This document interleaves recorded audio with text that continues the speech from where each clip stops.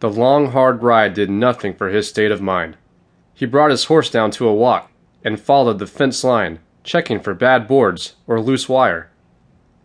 As he slowly moved along in the distance, he could hear a horse coming up. He turned slightly in the saddle and saw Maggie riding up beside him. The look in her eyes told him she was curious. "You know Mallory's single, and she's a real catch," she said with a large grin as she stared at her brother. It was so nice having him back home. Ridge gave his sister a dark look. "Maggie, I'm not looking for a woman, right? Please don't play matchmaker, little sister."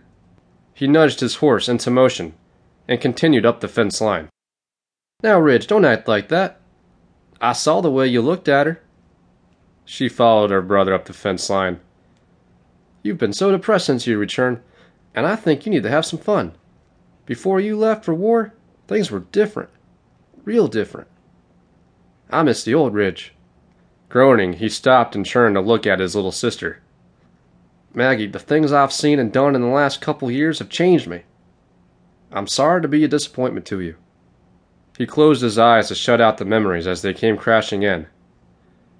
"I know that you want to help, but I just need some time to learn how to cope. Oh, Ridge, I missed you so much while you were gone. It's been wonderful having you back home. You could never be a disappointment to me." For a little while they rode in silence, and then she turned back to her brother. "I guess I just missed the way we were before you left. We'd ride and talk and laugh constantly."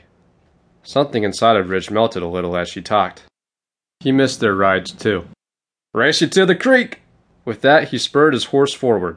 With a laugh, she raced after him, and felt like she had the old Ridge again. Once they reached the creek, he turned and smiled, feeling like his old self for a moment.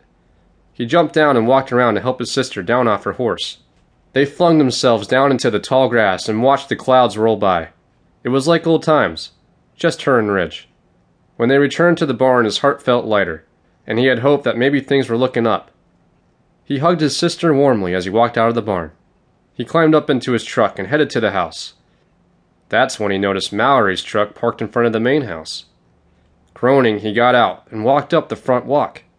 Maybe he could go straight upstairs and avoid another run-in with the new vet.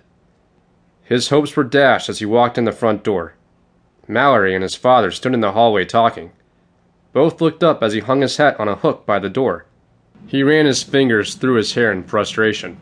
This was his luck here lately, and it didn't look to change anytime soon.